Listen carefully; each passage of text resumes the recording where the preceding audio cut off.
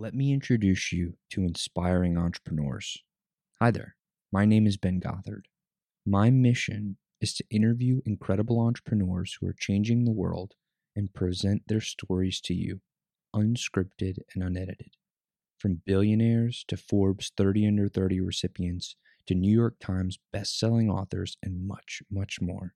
These people are living proof that nothing is impossible. Join me on this journey to learn from their experiences and become the person you're meant to be. Welcome to the Project Egg Show, every morning at 8 a.m. Central.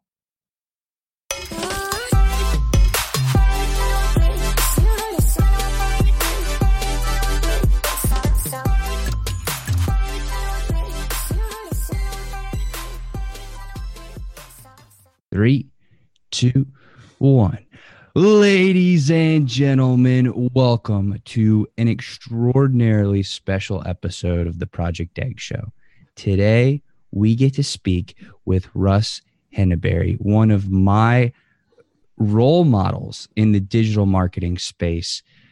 He's been doing so many great things, going from a high school teacher to a wizard of content, a master in the digital marketing space, working with Salesforce, digital marketer, Crazy Egg, and doing so many incredible things that I couldn't possibly capture in one single little introduction. So without further ado, ladies and gentlemen, please put your digital hands together for Russ. How you doing today, man? Hey, what's up? Thanks for having me. And what a great introduction. Thank you so much for coming on the show, man. I really don't think that you know the impact that you've had in my life, and it is such an honor to have you on the show. So I appreciate that. Yeah, let's jump right in, man. What is your story? Well, you kind of hit on a lot of it. I started out coming out of college as a high school teacher, which I loved. I have the heart of a teacher, which I think is an important aspect of being a content marketer and being a digital marketer today. But I digress. So I was teaching for about 4 years and I loved it a lot, but I realized I was not going to make a ton of money doing that. So I left school. The school's been, and I started a business, but the first business I started, it's a miserable failure, but I started a fundraising company for schools because that's what I knew. I knew schools. So I was like, well, I can do one of these fundraisers, like where the kids run around and sell products and stuff like that and raise money for the school. And, I got some sales and I learned how to hustle. I think I went door to door. I went school to school in my car, knocking on doors and trying to get past secretaries and get in front of principals and superintendents and stuff like that. It's very, very hard to sell into school systems for anybody that's ever done it. But, one of the things I learned during that time was how to build a website. This is 2004. So, I started doing some pay-per-click advertising. I was trying to figure out how SEO worked and stuff like that. But eventually I had to fold that business up and I went and took a job at a company called Network Solutions, which NetSol was the first company in the US that was able to register domains, maybe in the world. I don't know.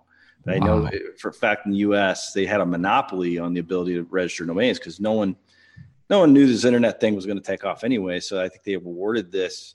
I don't know what the whole story is, but when they did ultimately end up opening up competition, you had your GoDaddy came in and Namecheap and everybody else came in and started undercutting Network Solutions, which is why you don't hear their name very often anymore. But at the time, they were a massive internet company. And so I went into and took over their SEO operations there and had about, 20 developers when we were at the peak.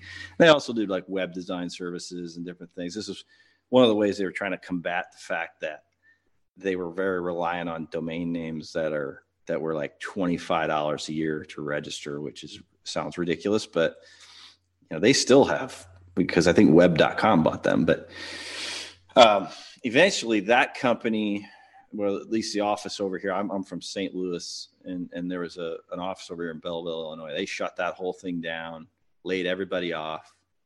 I was getting ready to have my second child when I got laid off, and I was like, good God. So, I did some freelancing, did a lot of, stuff like that. I ultimately ended up catching on with a guy named Neil Patel, who's, kind of a legend in the digital marketing space. And worked with him on the Crazy Egg blog, which is, you mentioned that earlier. They're a software company, do heat maps and stuff like that. So we launched the Daily Egg, and I managed all of that for him for a couple of years. Ultimately ended up leaving there and going to salesforce.com to help them with their content marketing and get their blog up off the ground. Then went to digitalmarketer.com, worked with Ryan Dice, which was really my finishing school, I think, even though I was, in my late 30s. But it was definitely some MBA finishing school stuff going on there at Digital Marketer, where, I became a pretty, influential person through Digital Marketer. I was in charge of all content and all product, which was, what we sold was content training. They still do some of the best training in digital marketing in the world. So, I worked with Ryan and the team. We grew that team while I was there from, I don't know if I was like number 8 person there or whatever, but that company's got, 50, 60 people there now just under that brand. So went through some rapid growth and changes at DM. And now I'm working for myself. I started a company called modernpublisher.com, and we are all about, what I know better than anything is information products. I know how to build them and I know how to sell them. So everything from masterminds and courses and print books and, lead generation using content and, live events. I was in, pretty involved in Traffic and Conversion Summit. So I got a lot of experience on the big industry event side. That conference was about 6,000 people last year. So I got a lot of experience in the info space. So Modern Publisher is all about, training today's information marketer. So that's my story. It's a damn good story, my friend. So it seems like one of the common themes that has been pervasive throughout your career is you being a teacher and you teaching. Where did your love and passion for teaching come from? It's a good question. I mean, my family, all in education, both my parents were administrators and before that teachers. My wife, when I met her, was going into teaching, and actually her and I taught for a couple of years at the same school. It's in my blood, but it is kind of curious. Like I left teaching and then ultimately ended up back in it. And, honestly, I think that teachers are some of the most undervalued people on the planet, and not just in the way that they are paid in the school systems, because that's one thing, and it's certainly an undervalued situation there, but I think they undervalue themselves. I don't think they realize how much application, especially today, anybody that has a teacher's heart and feels like they really just want to figure out how to make things make sense to people. They love to watch people's eyes light up with knowledge. Anybody that has that, whether they're already teaching or whether they, just have that heart in them, they're coming out of college or something like that. The business world needs people like that, especially if you can communicate, right? If you're a good oral or written communicator or both, and you have the heart of a teacher, God, the sky's the limit these days, because, the internet needs you. The world needs your, special genius, so it's one of the reasons why I launched Modern Publisher, is because I want to be around more people that teach and that like to teach and like to help people. So who knows where it came from? I don't know if it's something born or something you just, I really think anybody that gets a chance to do it, will like it, Dude, you're almost like the teacher whisperer. Those are my peeps. That's awesome. So let's say you have a teacher, right?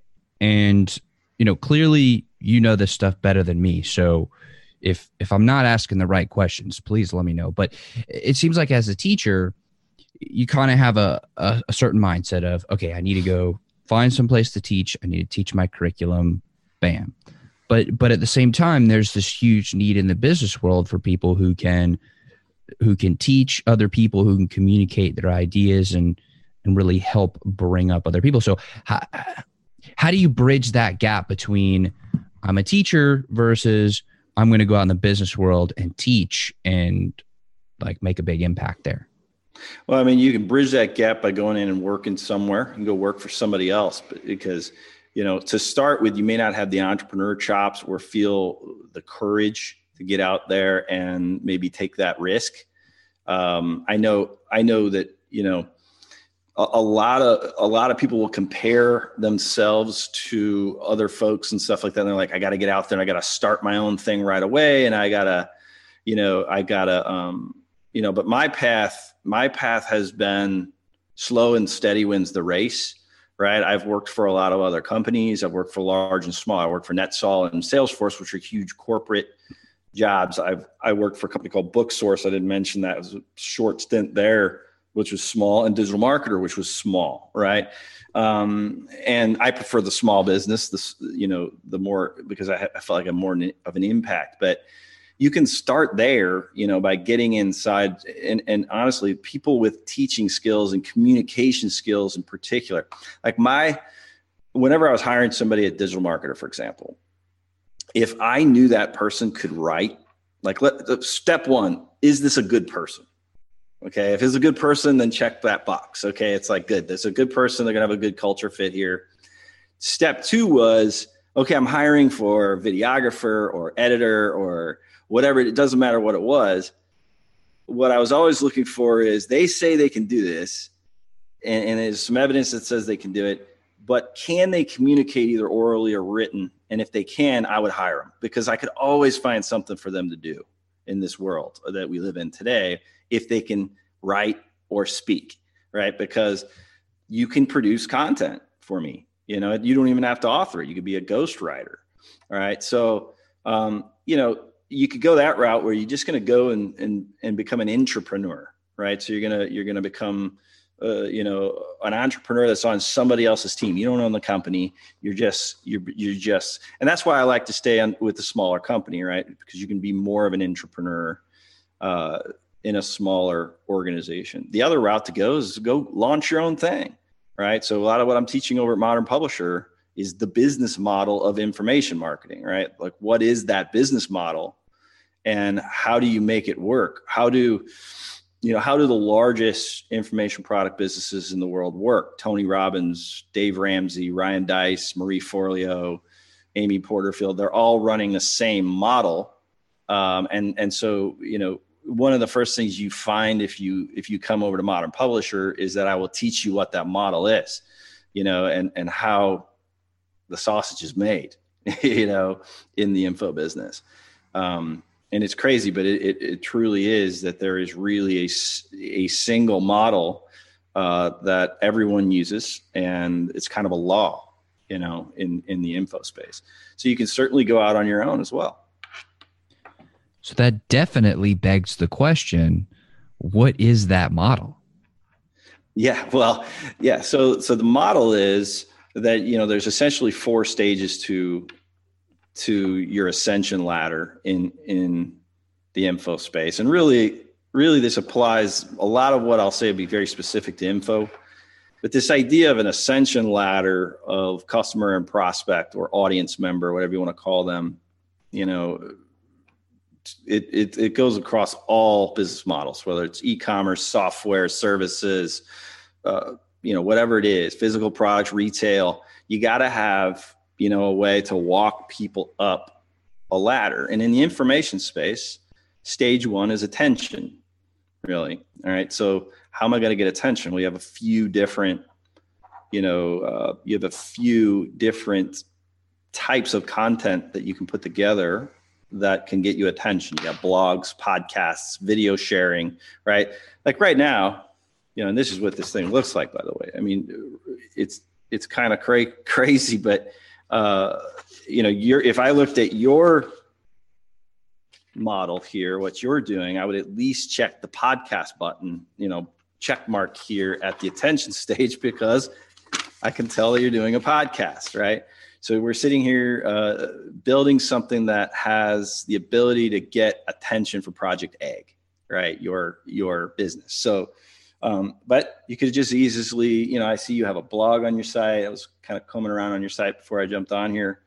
You have video sharing going on. You're doing all three at the same time. Like right now, I think we're live. So, you're using a lot of the different things you have at your disposal at the attention stage to get attention. The problem is, what you don't want to do at that attention stage is try to measure the direct ROI of this podcast. Like, how many products did it sell?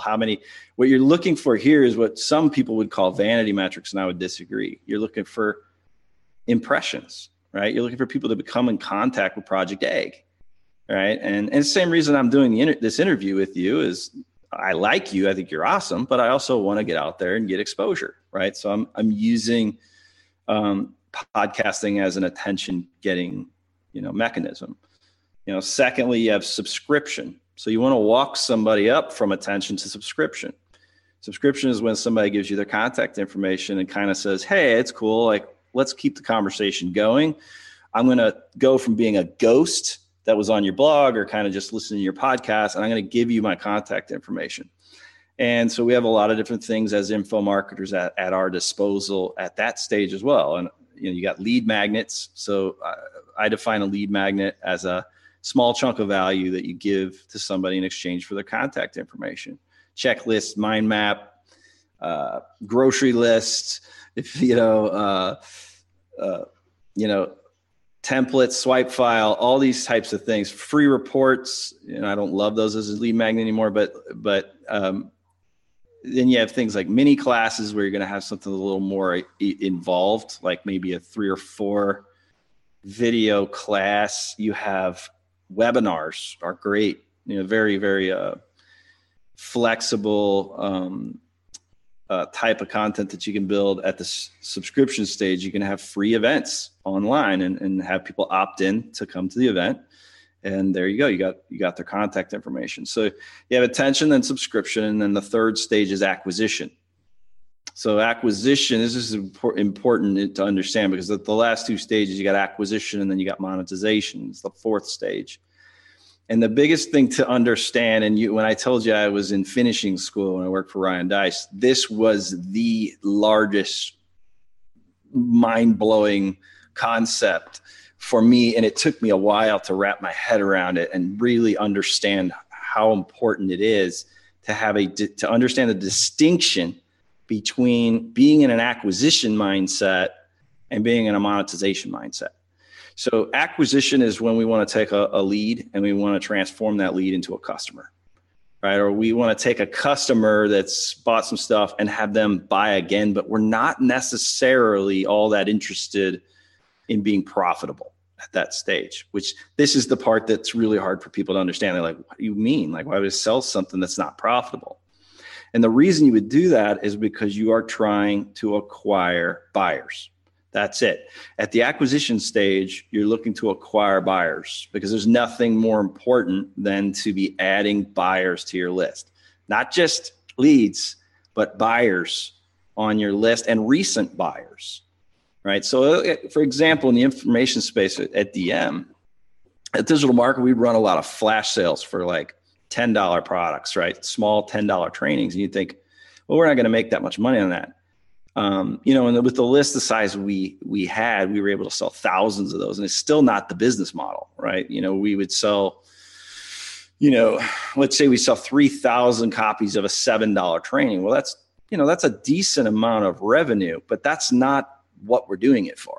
What we're doing it for is to activate the list and get a lot of recent buyers on there. We're also going out to people that have never bought from us before and getting them activated, get them to buy. Right, we're going out to cold traffic, people that don't even know who we are or just kind of aren't even on the list or anything, and trying to get them to activate and buy something at a low cost. So you have things like digital courses. You can do a small training at 10, 20, up to $100 is usually my acquisition price points. in the info space, anything under $100. You have low ticket live events. You see like Grant Cardone. I saw you interviewed him the other day. I just swiped an ad from him, put it in my swipe file. He's doing like a little, I think $47 webinar training or something like that. That would be an acquisition play. And the reason it's acquisition is because Grant is going to charge you $47 for that webinar. And then what's going to happen? He's going to sell you something else on that webinar. He's going to monetize. So he's going to go to stage 4 on the webinar. So you're going to pay the $10 or the $20 or the whatever. And he's going to give you a lot of value because he's a good guy and he's a very smart guy. And he's going to give you he's going to give you your $47 worth and more. And that's also key is none of this is manipulative. You really need to be giving people value, but there is a massive strategy here. He's going to get you in at $47, and then he's going to sell you something that might be $2,000 or $10,000 or $1,000 or whatever. And that's his monetization stage. Okay. And that's what I mean. Grant Cardone, you name it. Anybody in the information space using the same model, because stage 4, well, let me go into one more thing in the acquisition stage. At acquisition, when you're looking to acquire customers, and we could talk about this more if you want, because I'm actually right now very fired up about this because of some ads that I'm running and I'm getting some negative comments on these ads. We can talk about that in a second because I'm targeting self-published authors. Okay. Now people that are self-published, I love a self-published book at the acquisition stage because I have complete control over the price point. I can go direct to consumer. I can drop the price of it to zero. So if you look at a lot of, say, like Tony Robbins funnels, and how he goes about his acquisition in stage 3 is he uses a print book and he uses a free plus shipping offer at the print book level. So he's going to go in and say, he might run an ad that says, hey, you can grab a copy of Money Master the Game, his book for free. Click over here. And he's just like, hey, this is a free book. I need you to pay $3.95 in shipping, $4.95, $6.95, whatever it is. You're going to pay for shipping, and I'm going to send you the book. But guess what? When you buy the book, he's going to immediately make you an upsell offer to buy a larger monetization level product. And then he's going to start using email and everything else that he has at his disposal, right? Text if he's got it, Messenger if he has it. Everything that he has, retargeting, everything that he has at his disposal to sell you the next thing, right? So he's activating you with the acquisition stage with the print book. Brendan Burchard, most of his business was built on the back of the book funnel, right? Which is an acquisition play. But Brendan doesn't Tony Robbins isn't making his money on selling you free books. All right. So there's a back end to what he's doing. And then we have tripwire products. So you have digital courses, low ticket events like low dollar webinar trainings. You have print books. And then you have tripwire products. So the way I define a tripwire product is a physical product that is very, very low ticket. Usually it's being sold at cost. And usually a lot of times you're losing money when you're actually sending this thing out. So a good example of this is when I was at Digital Marketer, we sold more knives than you could ever think of, man. We had our own warehouse and everything. It was just tons of knives going out there because we had a brand in the survival space. And we were selling these knives for cost, right? Whatever we could get them for, we'd sell them to you for. And you'd think, well, why would you do that? And it's because we need to acquire buyers. We want to acquire people that would be interested in having, it was a special kind of knife that you could kind of hide in your wallet or something. It was a credit card knife. It's kind of cool, actually. But we'd sell it for like $5, and that's how much we could get it for. And if we could get it for $4, we'd sell it for $4. Whatever we could get it for, we would sell it for. And we would lose money on that deal. We would send out lots and lots of credit card knives every day. That lost money, but the back end was where we made the money, right? So we'd sell membership, we'd sell other courses, to those people. So acquiring the buyer. Then you get to that monetization stage where everybody wants to be, right? And you've got this, you've got things like big high ticket digital courses, right? You might call it a masterclass or something like that, where you've got a higher ticket course. You've got services. I love services at the monetization stage, consulting, coaching. I'm talking to to a guy right now who's a student of mine who's building a course in one of my classes.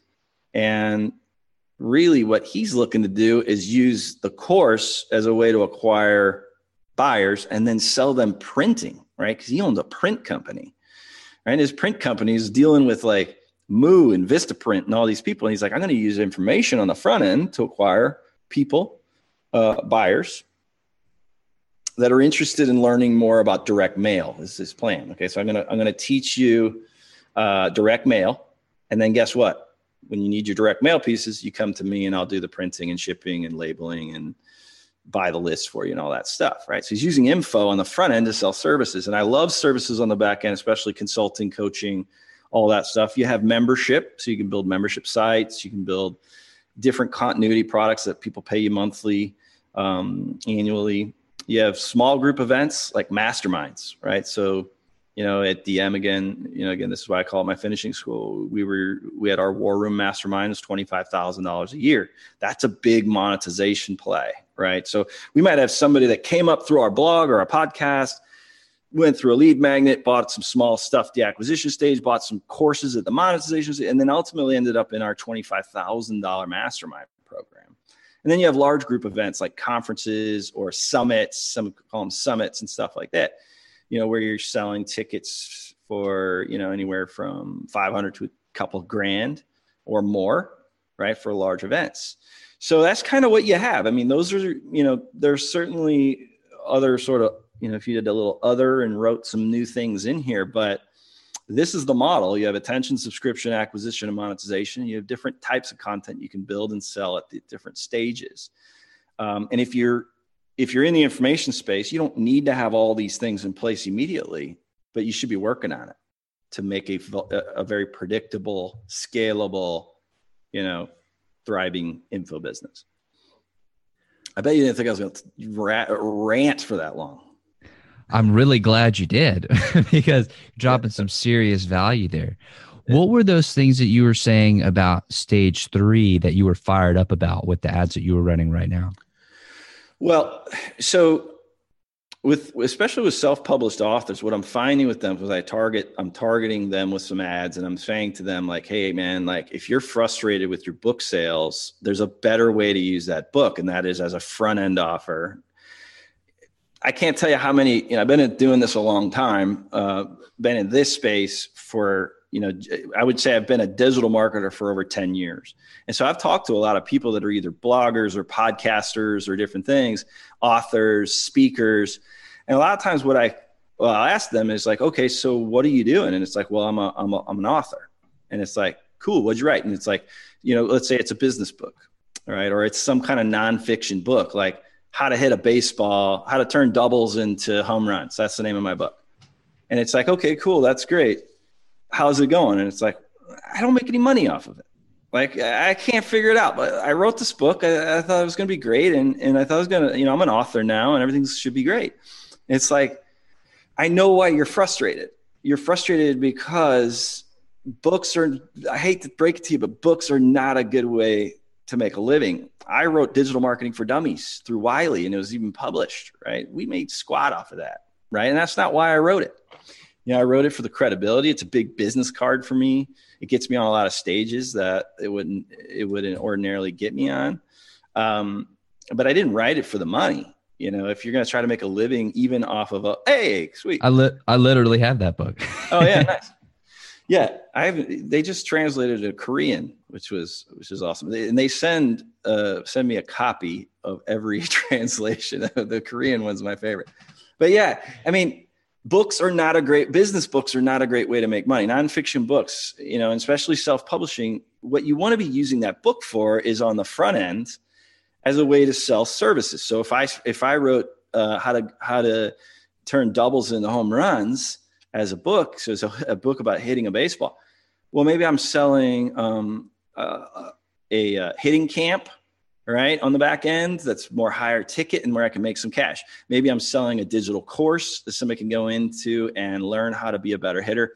Maybe I'm selling a small group, I don't know, but you're going to have to figure out something at the monetization stage and use the book as a way to acquire buyers. right? So the same way we've been using them forever. And it's just one of these secrets that most people don't realize, is that a print book is not the end game. It's kind of a piece of cheese, right? People love books. They're very easy to understand. It's like, okay, like it's a book. Like, what's the worst that could happen? And it's free. You know, a lot of times they sell it to it for free, but but it's a book. The worst that could happen is that the book's terrible. I fire it in the trash can, and that's the end of that. So it's a real low risk way for somebody to become a buyer. And it's a real easy way for you to identify that somebody's interested in learning how to hit better, or learning how to run Facebook ads, or wants to learn how to grow big, red, luscious tomatoes. Whatever it is they bought the book about, it's an indication that they're interested. And you need to have a back end, an event, a course, a service, a mastermind, or something on the back end to monetize those new customers. So the reason I'm frustrated is because I'm running ads, these self-publishers, and they're you can just tell they've been burned in the past, and they feel like, there's no way to make this work. And they wrote the book and now it's worthless and all this stuff. And it comes through in their comments. And so it's frustrating. I just want to shake them and say, oh God, if you could just see how this works, Maybe that could be an ad. I wish I could show you how this works. I might try that. Yeah. I'll tell you, these ads are converting great because it's a little bit controversial. I'm telling them that I'm telling them that their book is not the way to make money. And there's another way to use that book, but it's not the way you think. You use it on the front end. So let's say somebody knows that they're a teacher. They know they have really good information, and maybe they're doing a lot of stuff, but they haven't figured out how to package the content in a way that they feel comfortable selling it. Right. Is that more of a mindset thing, to where they're just holding themselves back and thinking, oh, I'm not valuable enough to sell this content? Or is it they just don't know the right ways to package it? Like, what's going on there? What really holds people back? Well, if you're going to go out and do a course, let's just say, for example, which is a great way to build scale if you're doing services and you're tired of being chained to your clients and, feel like, what you want to do is you want to go from client to customer, right? There's a big difference when you're referring to the people you work with as clients. You are in a service-based business. And here's the problem with services. Like the guy who cuts my grass, for example, I pay him after he cuts the grass, right? I don't pay him before he doesn't show up, and I pay him, and then he cuts the grass. He cuts the grass, and then I pay him. If I'm going to have a roof done on my house, the roof gets done, then I pay the contractor, right? Like, that's one of the biggest problems with services is the way that everything is stacked in the favor of the client, right? And oftentimes, we get burned. I've been in services forever. I still offer services. I just stack it in my direction. I productize my service. But if you're somebody that's sitting there thinking like, okay, I'm in I know something that I can use to help people. I've either helped myself through a problem or I've helped other people and gotten results. It is somewhat of a limiting belief that you can't sell that. I don't know what it is you help them with, but if there's any demand for it at all, you can package it up and sell it. When I talk to people about courses and when people go through my training on how to build online courses, the thing that freaks people out sometimes, some people love it, some people hate it, is when I tell them, I want you to teach this course live and I want you to sell it before you've even built it. Does that make sense? Have you gotten results? Yes, I've gotten results. Okay. You feel like there's a market here? Yes. All right. Let's go through a few things. All right. So if you're thinking about building a course, for example, here's what I would advise you to do. Outline the thing. All right. So you know what you're going to cover. You got the outline done. And then build something that I call a framework. A framework is I have a pretty specific definition. It's a single page graphic usually that explains how you think about growing tomatoes, hitting the baseball harder, running Facebook ads. It's your take on how to do it. And it's a single graphic that somebody could look at, and it, by the way, that's what this is, right? It's a framework. I'm able to take somebody and say, hey, this is how this works. And I want you to, I have a dozen examples of it that I've built over the years, but when you get that framework done, now it's time to go out and sell that thing before you go and shoot all of the videos, and before you build all the decks, and before you do all that stuff. You're going to want to go out and sell it. And there's a couple of reasons for that. One, you don't know if it will sell. And if it doesn't, guess what? You didn't do much with it. It's essentially the same conversation that people are having over in the software world, which is, let's not build the entire app first. Let's build the minimum viable product, right? Something that we feel like we can sell. It's got one feature and benefit, and this is what it is. And then let's watch and create a feedback loop between us and the customer and improve the thing as we go. All right. So literally, when you sell your course the first time, I advise people to sell it. They need to know what the framework is they're going to use and what the outline is, right? But guess what? The outline is going to change. You're going to literally fix this plane while you're flying it. All right. I tell people to build deliverables into their courses where they're able to talk one-on-one with their students, because the student's going to go, you know what? I don't get X, or I don't get Y, or I wish you'd added some more stuff on Z. Go ahead and build that stuff before you go and automate the thing and make it this thing that's already finished. Just get out there and sell it. The second reason I advise that is that a lot of people like to just play business. They just like to play, right? Like, oh, I'm going to build the website, and I'm going to give the course a name, and I'm going to, think about the customer avatar and everything, but they do everything except sell it. And I hate to say it, but until you have even it's just one customer, you do not have a business. You have to have a customer to have a business. Having a product does not mean you're in business. You have to have a customer. And so you really need to go out there and skip most of the product creation side of it and build this thing as you go and teach it live and get out there and sell it. And so that can get people feeling pretty, whoa, things just got kind of real. It's like, yeah, get out there and sell the product, right? And that's why I emphasize so much in my training on building online courses about the launch and how to get leads, and then how to, and I give them all the emails and the ads and the pages and the templates and everything to build out the part that matters, which is selling the dang thing. Because your business cannot move forward. You cannot get this thing going until you can figure out how to actually sell it. Does that make sense? Yeah, that makes a ton of sense. It seems like this whole back end of and maybe I'm using back end the wrong way, but of actually building and deploying the product, you're saying, okay, let's push that out for now.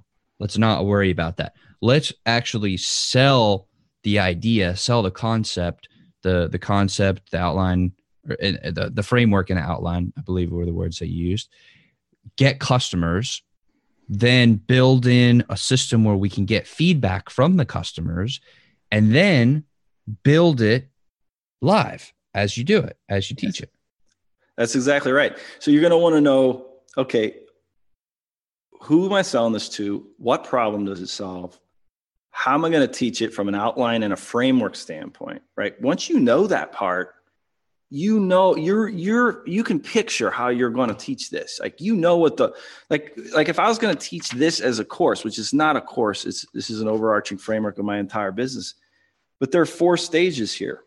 How many modules are going to be in my course? 4, right? And then I'm going to have when you get the framework down, that's a really key thing. I'm not saying that you need to run out there and just make a bunch of promises on a page and sell something you have not thought through.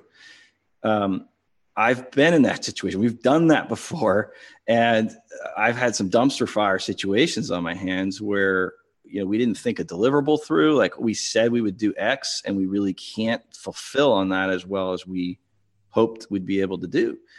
So you need to think through, how the course is going to work and how the delivers. What I'm telling you to stop short of is going and recording everything and building out all the worksheets and doing all of that stuff, because that is very time intensive. And what you're doing is you might be building a house, and when the person, and then you're going to go out there and sell it, and everybody's like, I don't like that house. I don't like how it's laid out. I don't like anything at all. There's that whole old story that I don't remember what college it was, but they decided not to put the sidewalks in to the college right away. They said, let's just wait and see what happens. And so they spent an entire year. They built all the buildings, but no sidewalks in between them. And then they just paved over the places where people had built the trails, the foot trails through the grass. You could see where everybody had been walking. Let's pave that, right? And that's kind of the idea here is you need to know what you're selling and what problem it solves and what deliverables are going to be there and that kind of thing. And you got to know and feel that you can fulfill it, but don't go and shoot it all. Go out there first and even just do a soft launch out to, maybe it's just your social media friends or a small network, and see if you can get 5 or 6 students, for example, and get something going, get paid to build the rest. Right. But if you go out there and everybody's like, look, I'm not interested in that. Like, I don't even like the promise that you're making here. Then it's like, wow, maybe I need to go back to the drawing board on what this course is going to be about. There's some of the biggest disasters you see today in business is when somebody goes and builds something completely out. And whether it's a physical product or a service or a software is a disaster when you do it this way. And that's why the whole idea of the MVP, right? The minimum viable product. But info is the same way. You don't want to go and build something out until you've at least proven you can sell it. So I want to play devil's advocate for a second. Yeah. Let's say you have somebody who's trying to put out a product or service, whatever, trying to be like the next Steve Jobs that wants to give people or the next Ford. Right. I mean, there's that quote that's going out there that's like, or that's going around. It's like, if I would have asked people what they wanted, they would have said a faster horse instead of the car. Right. Right. How do you balance that creative, mad scientist, pave your own way type thing, of like giving people what you believe they want versus, and building that out versus, kind of using their feedback and incorporating the things that they say to build your own thing, or is that not even an issue with the framework that you're talking about? I think it is an issue. And the question is, what are you listening? When you hear somebody say, I want a faster horse, what you really should hear is, I want to get where I want to go faster, right? You should hear the problem, not necessarily the solution that they came up with. Right. You don't want to listen to them if they say, well, what you need to do, Russ, is you need to build a module in your course about, feeding your tomatoes or, better hitting drills or something like that. What you really want to hear is what you want to hear somebody say. What you want to hear when somebody says that is, what is the issue that they're talking about? And then you go and you decide how that's going to get addressed. In Ford's case, he went and built a car, right? Oh, you want to get there faster. You don't necessarily want a horse. You want this automobile, right? And so, focus on the pain points you're hearing, not necessarily what they're suggesting as a solution, because, like you said, they're gonna come up with whatever their limited creativity. And just to give them the benefit of the doubt, I mean, they don't sit around thinking about this problem all day long like you were doing in your business, right? So you're going to come back with a better solution than they could have ever came up with. What you're looking for is, what symptoms do they have when you're talking to them? What are they complaining about and the problems? And if they give you suggestions about how to solve it, sometimes they will come up with something way better than you would have. But a lot of times they will just tell you they want a faster horse. I think that's a great answer of not necessarily taking everything that they're saying as is, but digging deeper and understanding the real problem of what they're saying. I think that's a brilliant answer. So we've talked a lot about your 4-step framework and the information product business. And I know we can't cover all of it in this session, but what things, having covered all that we have, what other things are people not thinking about that they need to know about the information product business? Well, there's a couple things that spring to mind when you say that. One is, if you were going to get in the information product business, I think one of the things that I wrestled with as I launched Modern Publisher was, should this be a Russ Henneberry business or should this be a brand? Right. And I think this is a binary decision you need to make early and consider before you go out there and start any business where you're going to be teaching stuff, right? Are you going to brand this to yourself, or are you going to brand this to a brand like I did with Modern Publisher? And I think that the real question you need to ask yourself is this sounds nuts to think about if you're just getting started, but what's the plan with the business at the end of the thing? Like, what are you going to do with it? So as much as I love somebody like Tony Robbins, right? And Tony has certainly built something that will live beyond him, but he's definitely created a personal brand. Well, there's your dogs. I was thinking my dog was going to get involved. I know, she got jealous of all the mad value you're dropping. I got my dog over here. He's being good. Tony's built something there where it's going to be, what is Tony Robbins' business without Tony Robbins, right? And when we wrestle with this over at Digital Marketer as well, anybody that's listening that knows about Digital Marketer, at one time, it was very much a guru business. It was Ryan Dice's business. And he still is, he's the owner. But at the end of the day, he made a conscious decision to brand to Digital Marketer. He ended up, putting different people like me and, Molly Pittman, Justin Rondo, Marcus Murphy, Richard Lindner. He created sort of this faculty around him that spread, the brand across a lot of different people and sort of made it possible for him to A, sell the business at some point, or B, hand it off to somebody else like a child or something like that. But whatever the succession plan is, a lot of times in the info space, people will brand to themselves, but and that's great. Like, a lot of people do it, and it's really a powerful way to do it. It's just, you need to understand the risks involved. There is an upside to branding to your name, and that is that people love to associate with other people, right? And so it's a lot easier to actually get the business up off the ground as a business that's branded to you. It's just that, down the line, you might find yourself boxed in a little bit in terms of what you can do with the business, in terms of selling it, or if something happens to you, what can happen, what would ever happen to that business.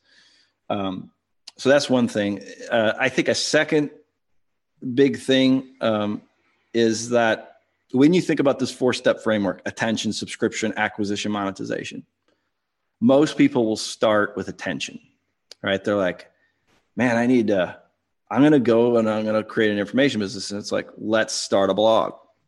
And that's fine.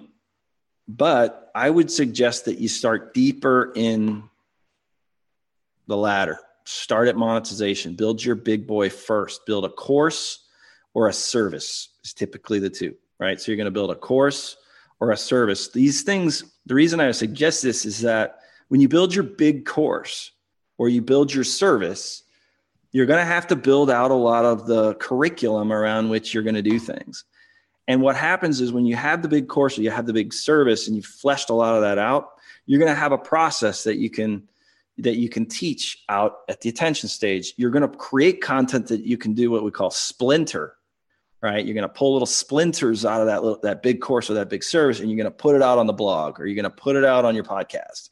You're going to use it as a lead magnet to get people to opt in. You're going to maybe create a small course out of your service, or a small course out of a little piece of your big course, right? And sell it as an acquisition stage. You might create a course or a service and a book comes out of it, right? So you want to start with the bigger piece.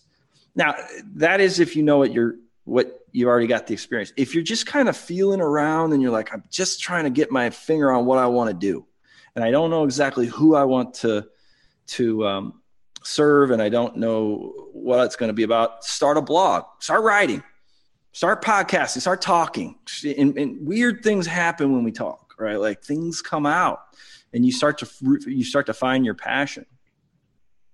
Number 3, don't try to figure out what you want to be when you grow up. All right. So a lot of people are like, wow. And I'm 44 years old, right? There's been times where I've been like, what do I want to be? I want to be the shortstop for the St. Louis Cardinals when I grow up. But rather than trying to figure that out, here's a better question to ask, especially if you're going to start an information business, rather than what do I want to be when I grow up?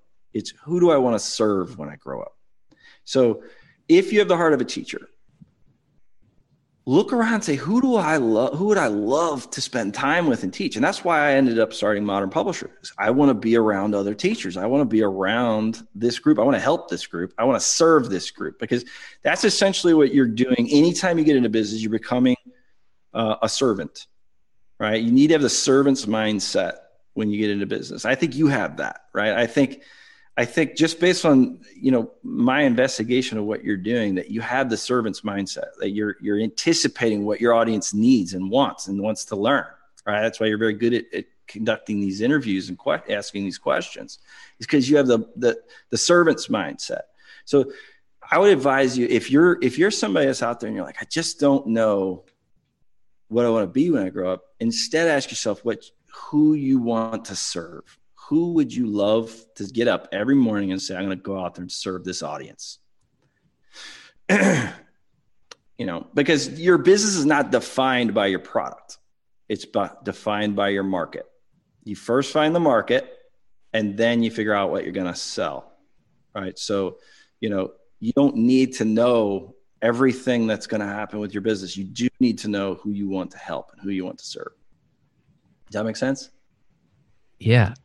You know, when you have this thing that's like, you're looking forward to it, it's like an event or a vacation or something cool. And like you build it up in your mind, and then it happens. And then it's way better than you thought it was even going to be in your mind. That's exactly like how this interview has been. Yeah. So thank you for sharing everything that you have, and for dropping some mad value bombs on the people, including myself. So I appreciate it. That was awesome, man. Just have a few more questions for you, then we'll wrap up. I want to be respectful of your time. Is there anything about yourself that you think is an important part of who you are that I did not ask you about today? In other words, what did I miss? Well, I think the important part that people need to know about usually anybody is the part that's offline and out of their business. My family is a reason that I do, what I do.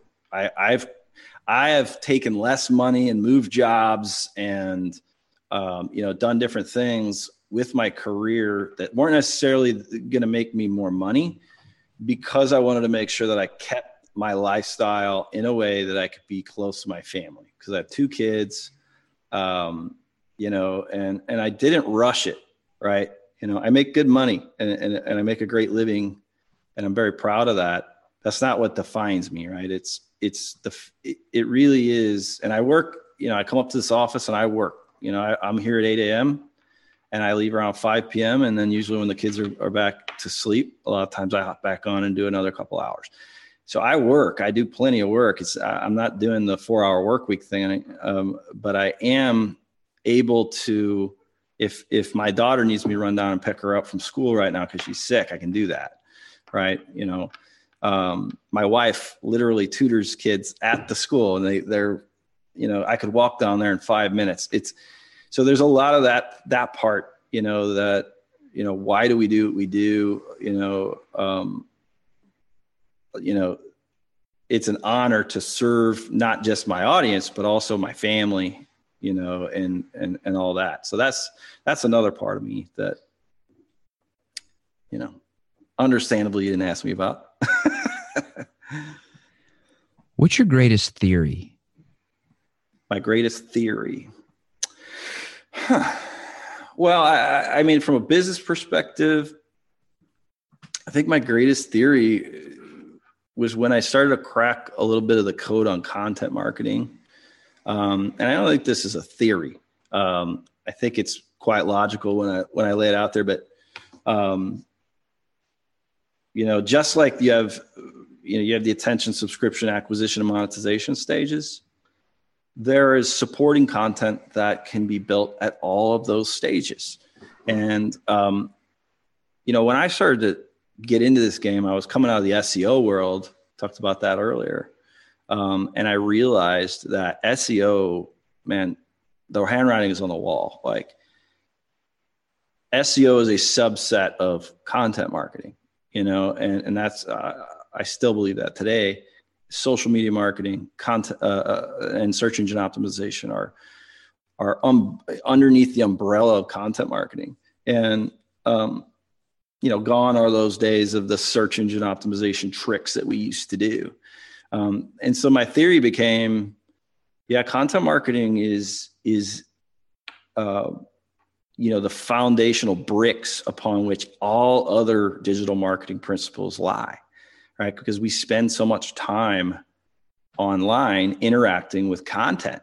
It's the foundation. It's the bricks upon which the internet is built. It fuels your paid traffic, right? You got to have content if you're going to run paid traffic. It fuels your search. It fuels your social. It fuels your email. It fuels everything. So, there was a time there where I was a freelancer at the time. I would walk into a meeting with a potential client. They wouldn't know what I meant when I said content marketing. And now it's gone quite mainstream. And so I was proud to be, one of the early adopters of that concept and see that, this isn't about SEO. It's not about social. It's not about email. It's about providing better experiences for people. Does that make sense? Yeah, this is awesome. I'm 24, and this show is my greatest passion, and I have another business on outside of the show. But what question should I be asking you, specifically me, asking specifically with your genius, your knowledge, your wisdom, that I just wouldn't think to ask? Well, I mean, the advice I would have given myself back when I was in my 20s, I did, and this is crazy to say because I am a teacher at heart, but I didn't invest in my own self early enough, right? So I always had an excuse as to why I wasn't going to go attend this event or buy this training or hire this consultant or coach or any of those things. It was always, there's just not quite enough money in the bank there to do that. And I'll figure it out on my own. And I'll tell you, I would have microwaved my results, if I would have leveraged other people. So I have this tremendous problem with, not asking for help, so I just don't, I tend to, think I can take care of everything on my own. And, when you're small and you're a solopreneur, or you have, just a few team members, you got to get out of that situation pretty quick, right? You gotta figure out like, where are the low value tasks that you're doing every day? Because there's, it took me into my 30s to realize there's $10 an hour work, $100 an hour work, $1,000 an hour work, $10,000 an hour work, and beyond. And if you start going through how you're spending your day and you're finding a lot of $10 an hour work, you got to get rid of that $10 an hour work, and then at some point in your career, you're going to have to get rid of the $100 an hour work and start doing mainly $1,000 work. And then eventually, if you're lucky, you're going to get to a stage where you're even outsourcing and giving out to people that $1,000 an hour work and you're doing. And so, it's not about necessarily needing to build some giant organization, but it is about asking other people to take over tasks that just at some point you need to outgrow, and creating better documentation. Like I have a guy who does all of the stuff for my video now, and I just love it. I shoot the video and then I hand it over to him, and then boop, boop, boop, he goes and does his thing. And it's a process that I invented that I wanted him to use, and I documented it for him, and now he does all that work. It was such low value lever pulling type work. And I'm so happy that, I no longer need to do that. And so as somebody that's launching a new business, Modern Publisher, I'm finding things like that every day and moving those things, figuring out the best way to do it, documenting it, and then moving it off to somebody else. Russ, I want to thank you for coming on the show today, sharing this time with me. It's truly been an honor to speak with you and get to chat. And man, I really meant when I said that you've been a huge role model to me in my life. And I want to thank you from the bottom of my heart for everything that you've done and that you continue to do for people. I appreciate it. And I love what you're doing here with Project Egg. And thanks for having me on your show. Thank you, sir. And to everybody who's watching, listening, I want to thank y'all. Y'all are the reason that I do this. And I love y'all very, very much. And your support means the world to me. And yeah, let's rock it. I'll see y'all in the next episode. Have a good one.